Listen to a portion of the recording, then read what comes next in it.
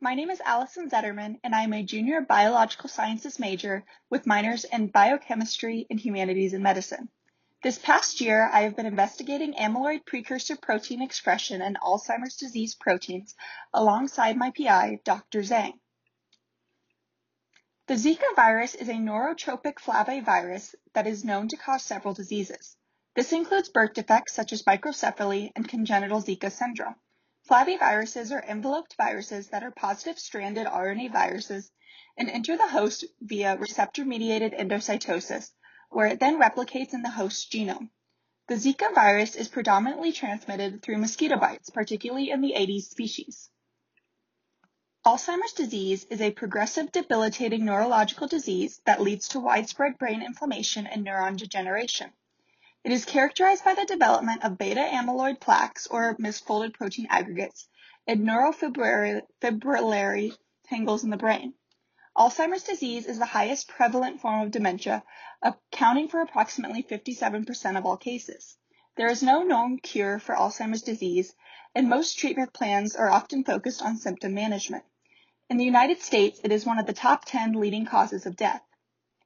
Figure A shows the difference between a normal healthy brain, as seen on the left, and a brain with Alzheimer's disease, as shown on the right.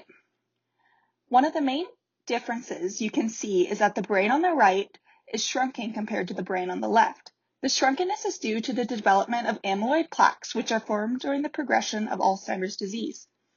Amyloid plaques come from the expression of a amyloid precursor protein in the brain, which can enter the cell and aggregate in the misfolded protein complexes forming the plaques. These aggregates collect in the brain and disrupt neuron function, causing the overall degradation of the brain and causing it to shrink. The plaques and tangles are clearly shown in the right corner of Figure A. You can see how the development of these structures can disrupt neuron function and overall can cause reduced brain function.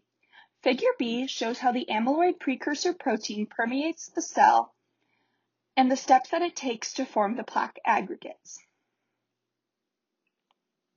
Amyloid precursor protein, or APP, is a membrane protein primarily expressed within the brain and is implicated in the pathogenesis of Alzheimer's disease, as seen in the beta amyloid plaques. Through previous research, we have found that APP can be enhanced in Alzheimer proteins, and Zika infection can also lead to an increase in the expression of APP. We were also able to identify the P2 peptide. This was converted into cDNA. Overall, the main objective of our research was to investigate the mechanism of the enhancement of amyloid precursor proteins within Alzheimer's proteins.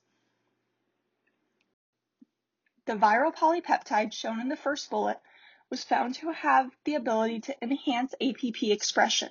The viral polypeptide was converted into cDNA and injected into mice.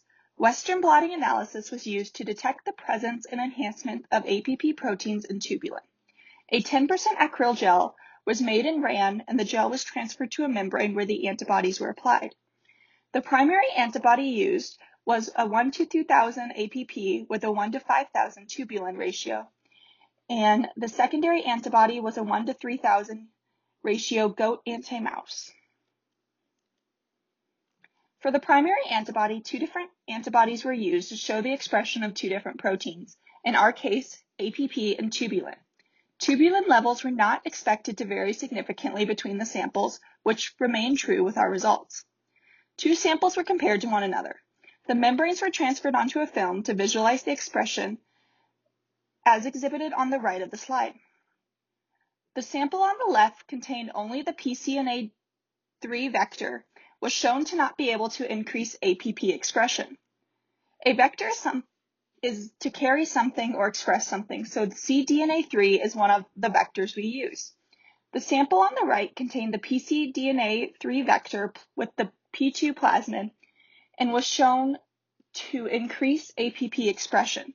You can clearly see the differences in levels of expression between the 2 samples, showing that the P2 plasmid increased the levels of expression of APP within the cell.